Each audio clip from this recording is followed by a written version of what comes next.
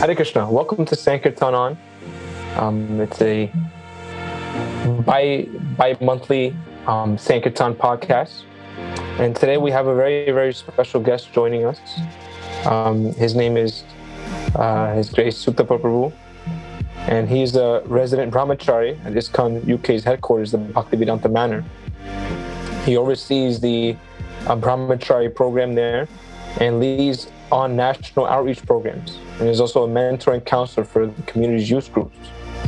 He has written teaching courses on spirituality, lifestyle management, success principles, and devotional practices at the affiliated college, the School of Bhakti. He also lectures at universities including UCL, Cambridge, King's College, and OSOAS. And he has authored a series of book guides on scripture and theology, which is actually one of the ways I first also found out about Prabhu, his Bhagavad book. He's from the London suburbs. He was always attracted to the idea of simple living, high thinking. And in 2002, after graduating from UCL with a BSc in information management, he adopted full-time brahmachari life in order to further his knowledge, deepen his spirituality, and share these timeless principles with the wider society. And Suttappa Prabhu also keeps a blog, which is suttappamonk.wordpress.com. So you're all encouraged to go there, and also you're able to download his book, which I have done.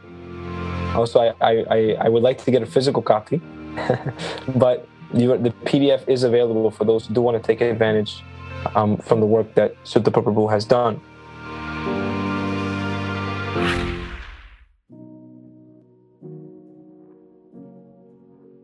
So we welcome you, Suttappa Prabhu. Thank you so much for joining us today. Thank you so much for inviting me. It's an honor to be with you. We always see your pictures handing out copious numbers of books. It's so inspiring. Sometimes I look at you guys and wonder how in the world are you doing it? And my only conclusion is I'll have to come over there and see it in person. So hopefully in the future. You're welcome. You're welcome to come, Prabhu. Yeah, I mean, it's just by the mercy of Guru and Krishna, a little minute desire to try to do something to please Srila Prabhupada and his faithful followers. So we always like to start with Prabhu. How we always want to know, because devotees are so unique. Every single devotee is so unique, and every single story of how devotees come to Krishna consciousness is so special. So we were hoping that you can share with us how did you come to Krishna consciousness? What was your initial connection? Well, I guess my great fortune was that from a young age, I was coming to the Bhaktivedanta Manor. My parents used to bring me here.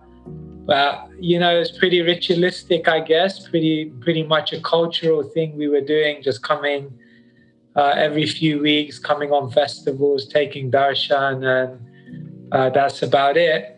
But when I was 15, I just had an urge to really understand it more. And so somehow or other, a devotee was going door to door, and he distributed a Bhagavad Gita to my best friend. And it just coincided with a time in my life where I was questioning things. And he came in the next morning and said he had got a Bhagavad Gita. And I thought wow, I want to read it. And so I got this Gita when I was 15 and opened it for the first time and didn't understand anything. Just got completely baffled. But something inside of me said, this knowledge is profound. I don't understand it, but it's profound. And from there I began associating with devotees more. And at university, I really got more involved, I guess. And then, by the time I graduated, I was just I need to take some time out to explore Krishna consciousness. I went to India for 6 months, traveled around, and then, in 2002, I became a monk at the manor, like that. Great. 2002. So that means talking 19 years now. Yeah. That's solid. That's solid. 2 decades of service. That's amazing. I mean, it just goes to show then, I mean, if you were interested from the time you were 15, like Krishna mentions in the Bhagavad Gita, this is coming from a past life, a previous life. Where your parents originally descend from, Prabhu? My parents, in terms of their spiritual background? Well, just as far as their nationality and just so. Oh, okay, yeah. My parents they're both from an Indian background, a Hindu background. So yeah, I guess in that way I was introduced to the culture and the tradition of the Vedic teachings. And yeah, perhaps, I don't know, by some causeless mercy, either that or something from a previous life, causeless mercy in a previous life. Something makes you think there's more to life than the 9 to 5, 2.4, and ticking all the boxes to make everyone happy. Got to look a little deeper, and somehow or other, the super soul guided to the shelter of Srila Prabhupada's books, which then answered all the questions. Jai. Yeah, it's interesting how, is this connection with the Sankirtan devotee, such a special thing. It's like, you never know who the recipient of the book is going to be and what the effect that book is going to have. So you mentioned that the book was received by your friend, and then your friend gave you that book. Did you ever find out who a devotee was going door to door, and he distributed the book. And somehow or other, it just coincided with an exact time when I was thinking I want to read the Bhagavad Gita. And so I remember it very, very vividly. It was a Monday morning, perhaps, and it was I think it was in the economics class or something of that nature. And somehow he just said it offhand. He didn't know I was interested in any of this. He just said, "Yeah, well, one of those Hare Krishnas came and they gave me." And I was like, wow, I just saw it as a sign, And I said, I just told him, I want that book. But he was a bit taken aback because he was thinking, why are you so interested in this? You're not religious. And, but yeah, he brought it the very next day. And every time, that is such a magical moment, every time a book goes out. When I first went out on book distribution, sometimes I would just sit on the side of the street and just watch Sankirtan devotees, not just because I was having a hard day and I was getting blown off the street, but it was just beautiful to watch Sankirtan devotees stopping people, making them laugh, connecting heart to heart, and then just handing over a book and watching someone walk away with a book. And someone could just think it was a 30-second, 1-minute interaction. You had a bit of a banter. You exchanged a bit of a few coins, and that's about it. But it's actually a life-changing moment. It's like destinies are changing, and it's such a miraculous thing when a book goes out. And sometimes when we hear all those numbers, 1,000 Mahabig books and sometimes in the number, we may not register every single book, how incredible that is. An opportunity for someone to connect, an opportunity they may not have had for lifetimes. So, yeah. Wow, that's profound, Prabhu. You're just giving us the vision you have when you're out there and you're seeing. I mean, that leads to me to ask, what was your first experience on Sankirtan like? What did you think? What did you can walk us through the day, how it was? I mean, I tell you, Gopal Chamburu, I love to watch Sankirtan devotees, but I just couldn't do it. It was just we would when we first joined the temple, it was compulsory. Everyone would go out on a Saturday. That was the shopping day. That was the busy day. And it was from Sunday, it would be a countdown, oh my God, I'm going to have to go out in 5 days, 4 days, 3 days, 2 days. And it was tough, I was introverted. I felt like I was getting in people's faces. I felt totally out of my element. And I felt it was just a big push for me to try and stop someone and then convince them. And then on top of that, take a donation. I was just climbing one mountain after another. But I think by the association of the other Sankirtan devotees, it melted my heart. when I went out in the beginning, sometimes I would just watch them, and I saw their dedication, I saw their belief, I saw how they were able to connect soul to soul with people. And I saw the magic in front of my eyes, and I thought, like, I want to taste some of that Karuna Ras, that magic of Sankirtan. So I think the Sankirtan devotees melted my heart, and I tried to serve the Sankirtan devotees. I tried to learn from them, and I tried to steal some of their meditation that they had on the street. And finally, by their mercy and by Krishna's mercy, Prabhupada's mercy, I was able to break through. And then for quite some years, Sankirtan became like my full-time service. Yeah. Mm. That's nice. That's nice, Prabhu. I know recently we've been hearing how, especially there at the manor, how setting goals and I know with Divyanand Prabhu and I think Vrindavan Chandra Prabhu. Yes. We've all come together and you've set, large targets, and even becoming kind of like the hub for Europe, kind of like the ones heading up the whole European yatra, kind of setting the goals for the distribution of books. How can you say now, because you've been there, now 2 decades, and now these, within the last few years, kind of this more, it's becoming more and more, a little more organized, more goal oriented, it seems. How would you say that has that goal setting has brought the community together in this unified effort to distribute Prabhupada's books? Yeah. Before I come to goal setting, maybe I can just share with you a little bit of the evolution of Sankirtan. Absolutely. I remember 20 years ago, we used to have a room in the Brahmacharya ashram, and it was called the Sankirtan room, the Sankirtan devotees' rooms. And there were 3 bunk beds in there, about 8 devotees staying in there, and they were the Sankirtan team.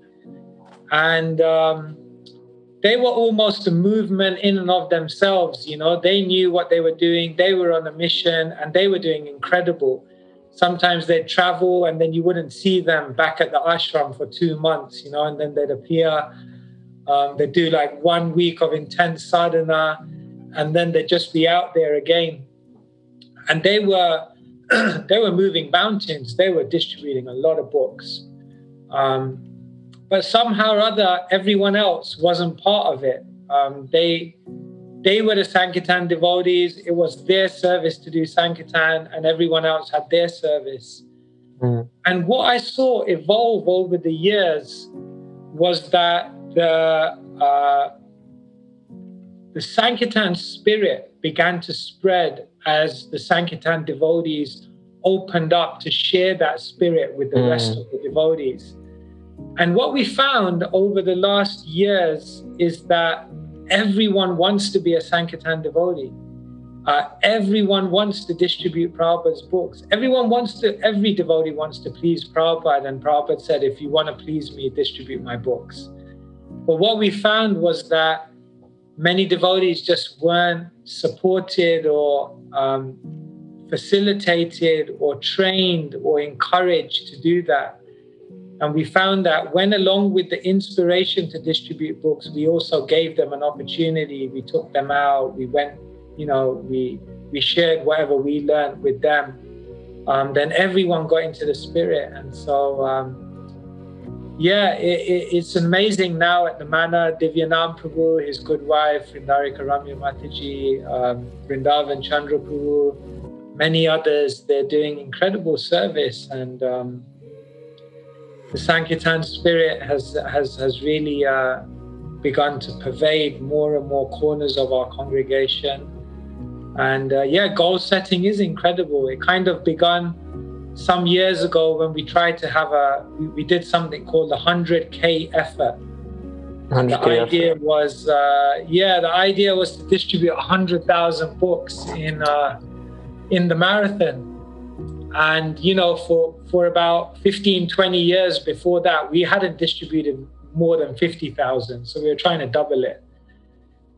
And somehow or other, everyone just got involved, It's just like from every every part of the community and every devotee in their own way was getting out there, experiencing the nectar. And that year was such a magical year. And that year we tried for 100K, and we ended up distributing 130,000 books. 130,000 books. Get out of here. That's amazing, bro. Wow. So it was incredible. So then the next year we thought, okay, 200K. So we tried for 200K the next year, and we didn't quite do it, but we got to 150,000 that year.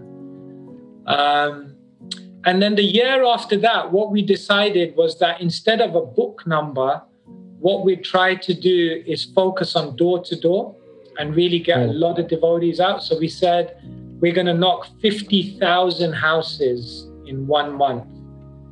And that was also another miraculous marathon, because what happened is we got to the final 3 days of the marathon and we had knocked 20,000 houses.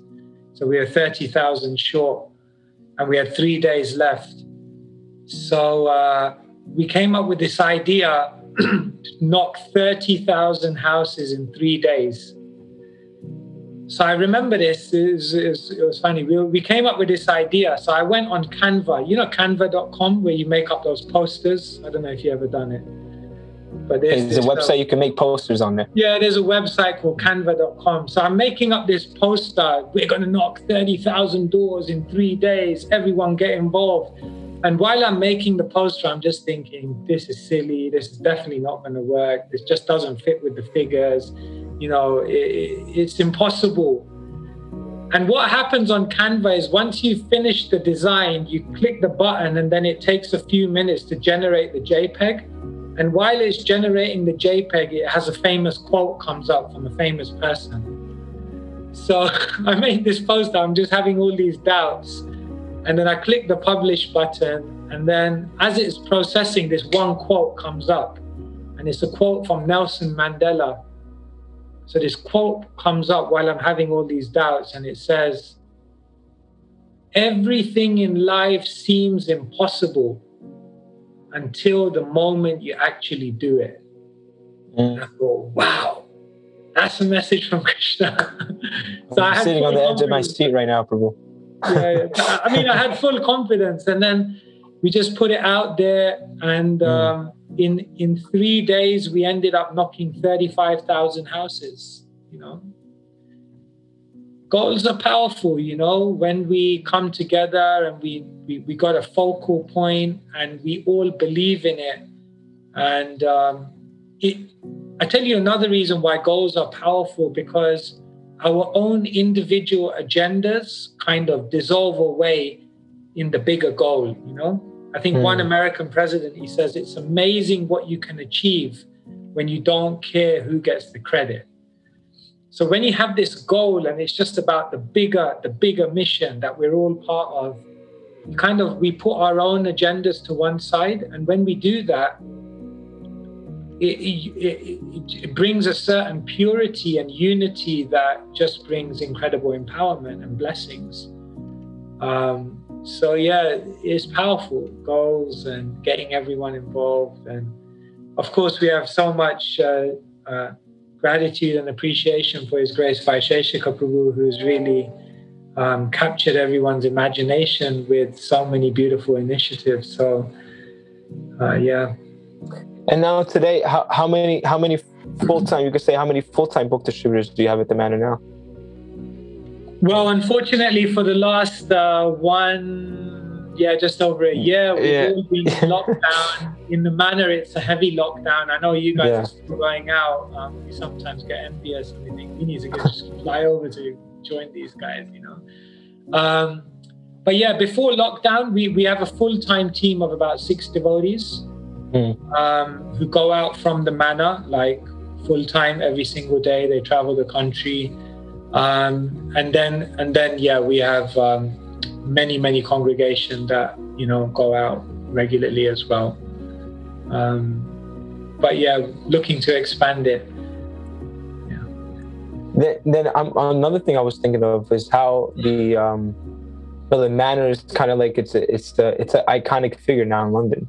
Bhaktivedanta Manor is kind of like, at least from my view, from my understanding, it's like the Prime Minister is visited. You have this big Haveli. So how is the book distribution in the manor itself? I mean, you must have a huge operation there from guests coming, and just like, I'm sure thousands and thousands of books are going out that way. Can you share maybe some things you guys do? Yeah, there's great opportunity within the community. Like, of course, the Haveli is coming up, and one of the ideas is to have a permanent exhibition of Prabhupada's books at the manor, so people can come and really learn about, you know, the genius things, that spiritual genius Srila Prabhupada was. But yeah, amongst the community, amazing things have been done in terms of distributing the books. Like, I think in Bhadra, I don't know the exact numbers, but yeah, 300 to 400 sets of Bhagavatams going out, Chaitanya Charitamritas. I think they did 150 recently. But we know there's more potential. And the manor, I think, we have done some nice things, but I think the manor is still somewhat of a sleeping giant, you know, and we need to still wake up some corners. So yeah, there's definitely more to do and more opportunity. So now, you were mentioning how the brahmacharis kind of opened up to start sharing the secrets of how to do the book distribution. Maybe can you share when that evolution was happening, what were some of the things that the brahmacharis did, or the devotees who were distributing books and had that taste? What did they do to actually, you know, pass on that knowledge? Because there's probably the things that a lot of brahmacharis somewhere might want to know is how they can get the congregation involved, because it's kind of like the sleeping giant for book distribution. We did lots of different things. The first thing we started doing was videoing Sankirtan devotees on the street with a mic and just like getting these videos out where everyone can see, well, how do they interact with people? How do they connect? What kind of things do they say? So we created those videos. Those videos kind of captured people's imagination because they were just amazed to like hear, see, you know, observe the interaction. Then another thing we started doing was having like seminars and training sessions where devotees just come together, they do role plays, and they, just have a go in a safe environment like that.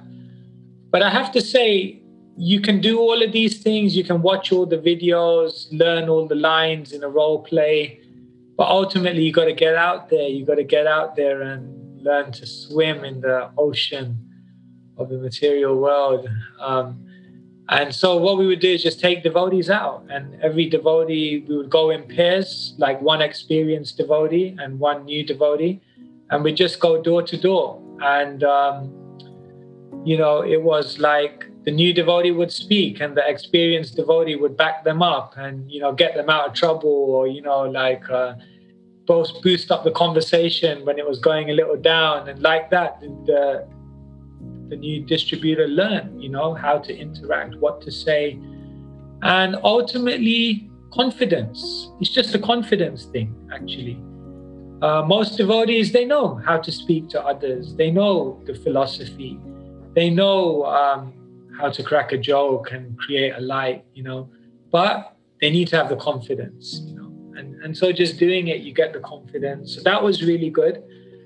And then what we started doing also is taking devotees away on traveling Sankirtan for like 3 days, 4 days. Because I tell you what, like if you take devotees out once a week, it's nice, but you know what it's like on Sankirtan. Sometimes the first hour or two, you just have to get the engine going again, psych yourself up. But what happens is when you do 5 or 6 hours, 7 hours of Sankirtan every day for 1, 2, 3 days in a row, you build a momentum and you build a flow and you build and you kind of break through. We used to call it breakthrough, that devotee, he's broken through now. And so we found that taking devotees on intense Sankirtan experiences for a few days helped them to get to the next level like that. That's good. That's good. Have like a Sankirtan immersion. You can make like a program out of that. Yeah. Sankirtan immersion. Come for a week, Sankirtan immersion, in New York City or right in Soho, the middle of London. Definitely. Yeah. It's amazing. It's a great thing. And another thing we used to do is, utilize the Harinams as well, because that made it a lot easier for the devotees to distribute. I remember one year we got the Harinam Ruchi. The Harinam Ruchi boys came down. And what we did is we took 20 youth with the Harinam Ruchi, and we went for 6 days to the north of England. And we did 3 Harinams every day in 3 different cities. So like in 5 days, we did like 15 cities. And it would just be like, the 2 vans would rock up, 30 devotees would like come out of the vans. The Harinam Ruchi, that'd be like 100 miles per hour from like the word go. And then we just do like this whirlwind blitz through the city, and everyone's imagination was captured. And so for devotees to distribute books, it was just so easy because people were attracted and then they got the confidence. And because sometimes just doing book distribution cold, like not cold, but just straight face to face, that can phase you out. So having some other things backing them up always helps, So that's another thing that we were doing. That's great. So that's kind of like the monthly Sankirtan festival, a little bit. Yeah. Like that. Years ago, they used to call it maybe they still do. They call it Weekend Warriors. Nowadays, the Weekend Warriors. Yeah. A sacred street party. We have all these different initiatives going on. Yeah. That's nice. So, what would you say? I mean, in your years of book distribution and outreach, what is the response of most people? What do you see like when most people first receive a book? What's kind of like the normal response you get there in London now? I mean, especially there in London, Hare Krishna is so. There in the UK, it's so known, so well known. Yeah, people are open. Yeah, it's like someone was asking me the other day, like, if Krishna consciousness is so amazing, then why isn't the movement bigger? And so I was giving them a few reflections, but what I said to them is, I said, look in the world today, meditation, basically everyone's looking to that. Vegetarianism, everyone's realizing the benefits of that. Yoga, a household word. Karma, something that everyone connects with. And I said, look at these concepts. These are like core elements of Krishna consciousness. So even if you tell me the Krishna consciousness movement is not expanding, the very principles that we stand for, that are the very core of our philosophy, are basically proliferating throughout society in a mass way. So if you say the Krishna consciousness movement is not expanding, you may have a one-dimensional vision of it. It is expanding, and Mahaprabhu has a plan, So like when you go out nowadays, people are into it, right? You like tell them about meditation, yoga, karma, and it's just like we use those buzzwords. But what I would say more than that is people just want to connect to a genuine, authentic, nice, spiritual person.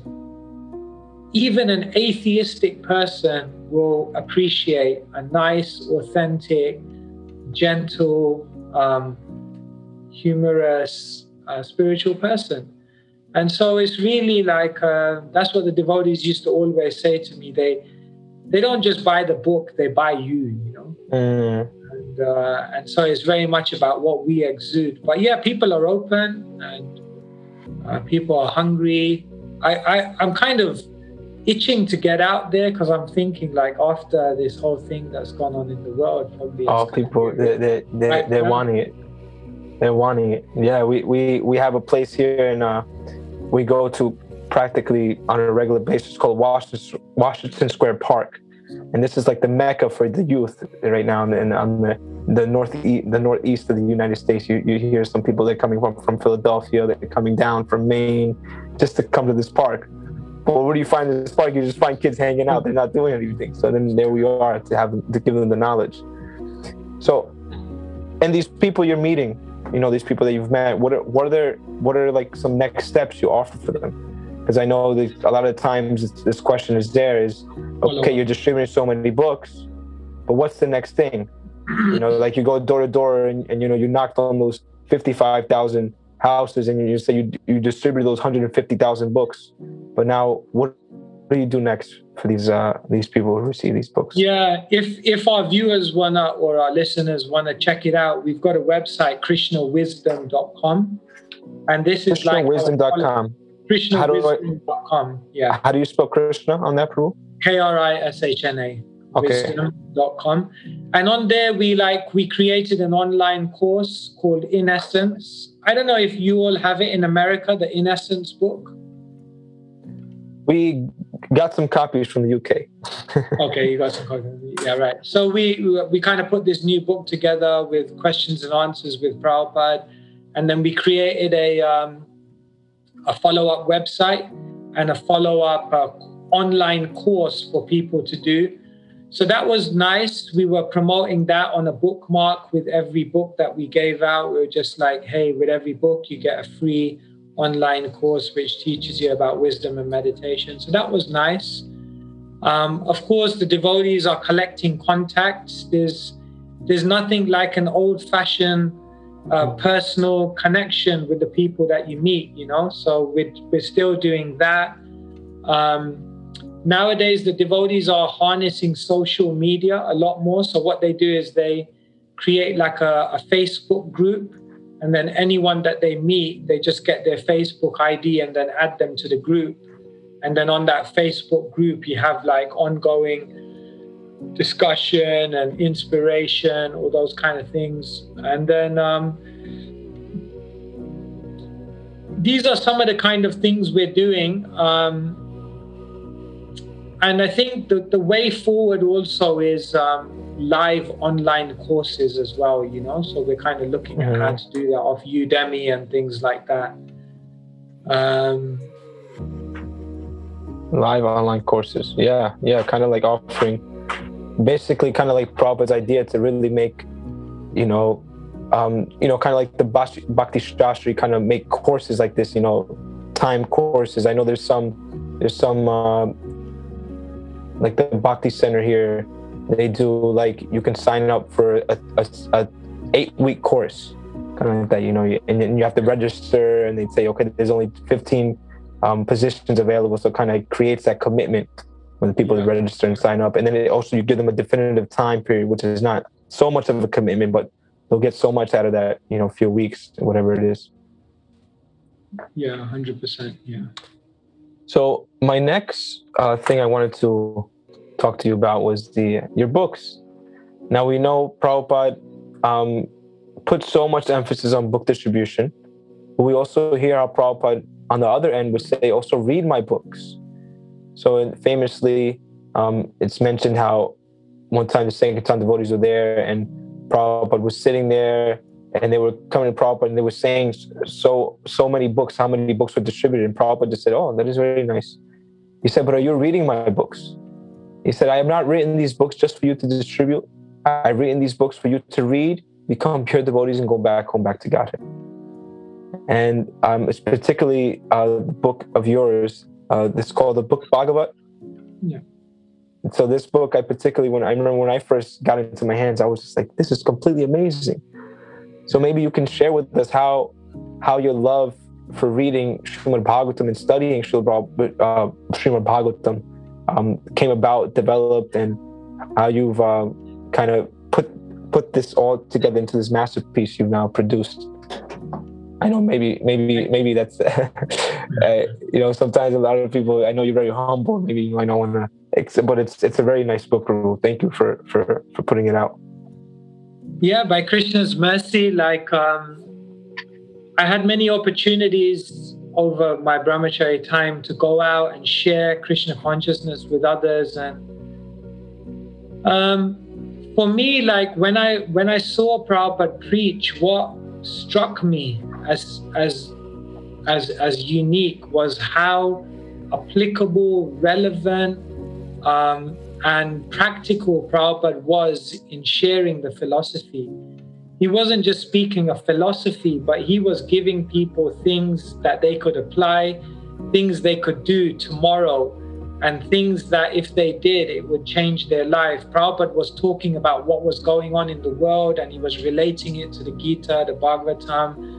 Prabhupada was addressing the problems that people encounter on a day-to-day basis and showing how Krishna consciousness has all the solutions. So for me, Prabhupada's genius was not that he was just able to bring all of this ancient knowledge and translate it, but the real genius was that he was able to make it relevant.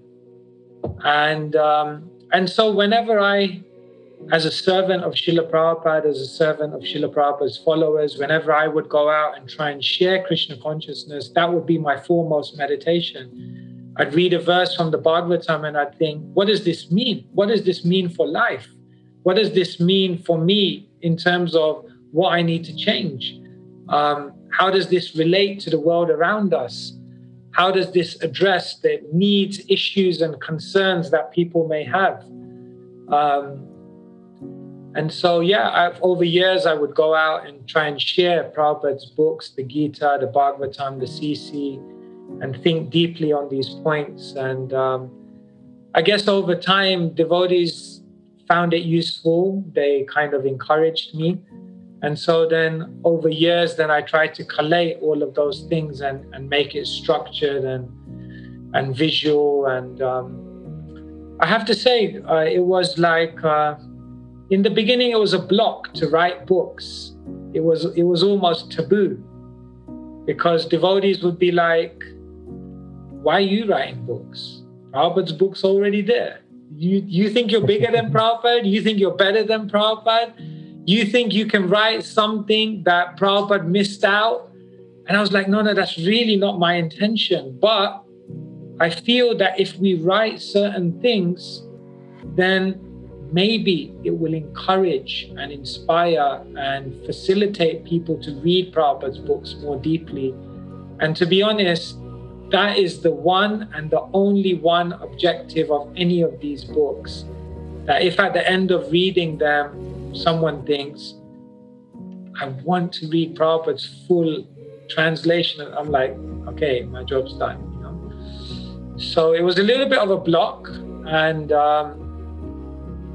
you hear in the Chaitanya Charitamrita, the qualification of someone who should be writing on transcendental subject matter, and you think, oh my God, like, I'm so far away from that. But I felt very much in my heart that if Srila Prabhupada was right in front of me, I feel he would say to all of us to do that. Whatever works to bring people to Prabhupada's books. So we put something together for the Bhagavatam, for the Chaitanya Charitamrita, for the Bhagavad Gita. It was purifying for me. It was enlivening for me. And now we also run courses on all of those books. So like right now, we're going through the whole Bhagavatam. In like 16 sessions, we do a whole overview of the 12 cantos of Bhagavatam. Quite pretty quick, but you get a sense of the flow and the overview. And then devotees look at the Bhagavatam and they think, okay, I kind of got the overall picture, so I don't feel like I'm drowning in a whole bunch of information and I don't know where I am. They feel more confident. I'm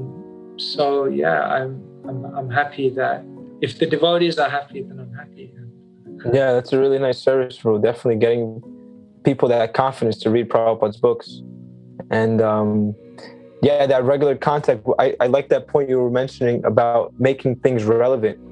And this is and to this regard, we hear Prabhupada would mention how the BTG was the backbone to the movement, because when the Back to Godhead was coming out, that's what Prabhupada's intention was, that you get these relevant topics from nowadays, and all the devotees should write articles.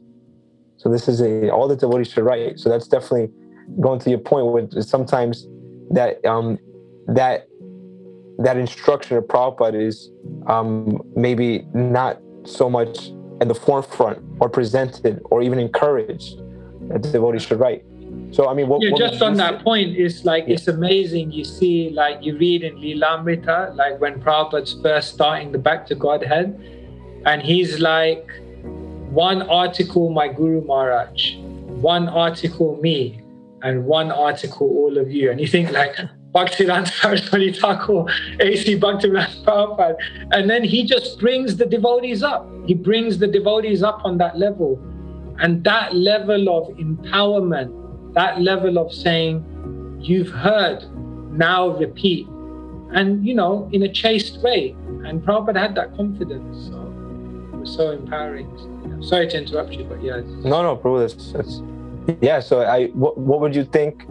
Because I know nowadays it kind of seems like, at least in America, I don't know how it is in there in the UK, but is the Back to Godhead still a prominent force, you would say, or is it that we should again put emphasis on, you know, this, you know, devotees just, you know, taking these modern issues and attacking them directly head on, showing them this is how Krishna consciousness applies. What do you think about that? Yeah, somehow or other, Back to Godhead seemed to undergo some kind of evolution, and it's wonderful. Actually, it's still wonderful. The quality, the layout, you know, but it tends to seem to cater more for the devotee communities, which is still amazing. It's still really, really good. I think some years ago, they tried to create a new magazine, right, called the Spirit Magazine, or there was something like that, which was almost like a new style of Back to Godhead, which was meant for outreach, you know.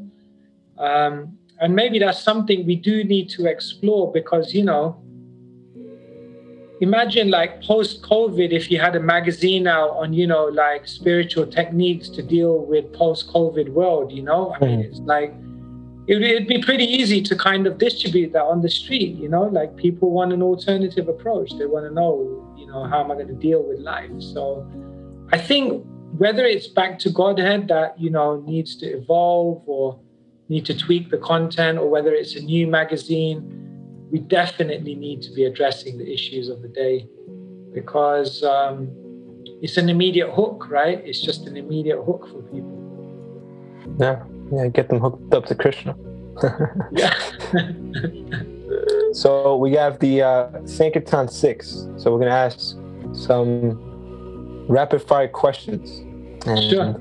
You can reply as you see. So if there was one person in the past, present, or future who you want to distribute Gita to, who would it be and how would you do it?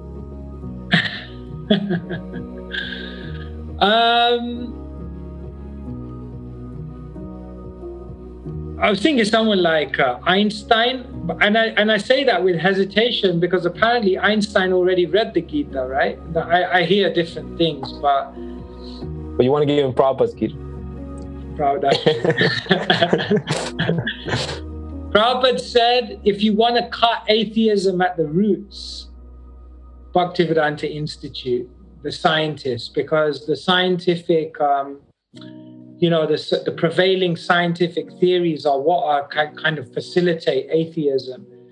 And so my sense is that, you know, if an intellectual who has certain intellectual power can really establish some of these things and understand some of these points, it would have a huge effect.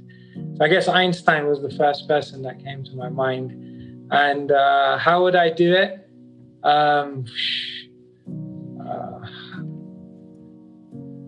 I've not. Maybe something to do with the universal form. You know, like talking about a universal form, and somehow that chapter of the Gita seems to me to be like, you know, like even that atom bomb guy, right, Oppenheimer. Yeah, Oppenheimer. Yeah. On that chapter as well. So there's something very scientific and very. For those looking into the universe, so maybe something from there I try to share with him. Okay, that's good. If you had all the resources in the world, how would you like to spread the Krishna consciousness movement in Europe? What would be your magic wand there? What would you do? These are tough questions. You should have given them me before. How would I use all the money? I would say, I think restaurants are really, really powerful. Restaurants and yoga centers and reading rooms. And so what I would try to do is create some kind of brand, whatever it may be, Subway or something, like a spiritual version of Subway or something like that. And then just open 5 branches in every city and just flood the market, get people taking prasadam, and then just having really cool people hang out there to share Krishna consciousness with them. And I think that would have a huge effect, So that's something that immediately comes to mind. Yeah, definitely. People got to eat always. The eating will never stop. So having prasadam is like the Krishna consciousness, our secret weapon. It's prasadam. Your all-time favorite book to distribute? Oh, I'm biased because we put some things together. But in essence, I got to promote that book. We kind of worked on that book for 2-3 years with the North European BBT. And what we kind of did was studied Prabhupada's presentation of the philosophy and tried to couple that with, some of the most frequently asked questions that people have on the street, and then break it up and make it really bite-sized and boom, boom, boom, boom. So people get an immediate sense of Prabhupada's brilliance. And then we stuck a new type of cover on it, which is, a different style, connects with maybe a broader section. And I just found it amazing because I could stop anyone, and because I knew the book quite well, the manuscript, I just asked them any question that they had in life, and I'd be able to show them how to answer was in the book, And I got a lot of good feedback from it in terms of people finding it like a very digestible read and things like that. So, yeah. So that's good. So the layout of the book is you have a question and then the answer is Prabhupada's answer direct from somewhere. So I don't know if you may have seen books like Amritavani. Amritavani is something which was created by Bhaktisiddhanta Saraswati Thakur's disciples, where what they did is they formulated questions and then they found excerpts within his writings or his lectures which answer that question. And then we have a follow-up question. So it becomes like a dialogue, but we've created the questions ourselves, but all of the answers are directly from Prabhupada. Okay. So yeah, there are books like that. If you see also Bhaktivinoda Vani Vaibhav, that's another book which is created like that on Bhaktivinoda Thakur's. And Amritavani is the one created on Bhaktisiddhanta. So we thought, why not have one for Prabhupada as well? Oh, that's great. That's great. Thank you so much for sharing that. Definitely we should see maybe North America BBT can get some containers shipped over so we can start it. It's nice also because it's like one of these new covers, which is it's a plastic cover. So it's like flexi-bound, they call it. Flexi-bound, right. But it's a medium. And I found whatever books of Prabhupada go out, but sometimes the disadvantage of a small paperback is that people may not value it. And sometimes the disadvantage of a proper hardback is people may find it intimidating, but it will last. But they may never read it. So I found that this was we tried to create it like that, where it was something that was so substantial that people wouldn't never throw it away. But at the same time, it wasn't so big that it would be intimidating. So it's kind of I can. And then it's very easy to read. Yeah, that's good. Yeah, I definitely, I've taken a look through the book, but now talking to you, I'm going to go and read it. the full thing myself. And maybe you could share with us one of your favorite verses. From Shastra? Yeah. Well, one I can really relate to is Rupa Goswami. He says in Padyavali, Yuvatinam yatha yuni yunam cha yuvato yatha manobhi ramate tadvan manome ramatam tvai. He goes in front of Krishna and he says, as the minds of young girls are attracted towards young boys, and as the minds of young boys are attracted to young girls, allow my mind to be as naturally drawn towards you without any diversion. So I always thought that was very, very beautiful, because if we can invoke that kind of natural remembrance, natural consciousness, natural mindfulness of Krishna, where without any effort, our mind is always going towards Krishna, how nice that would be.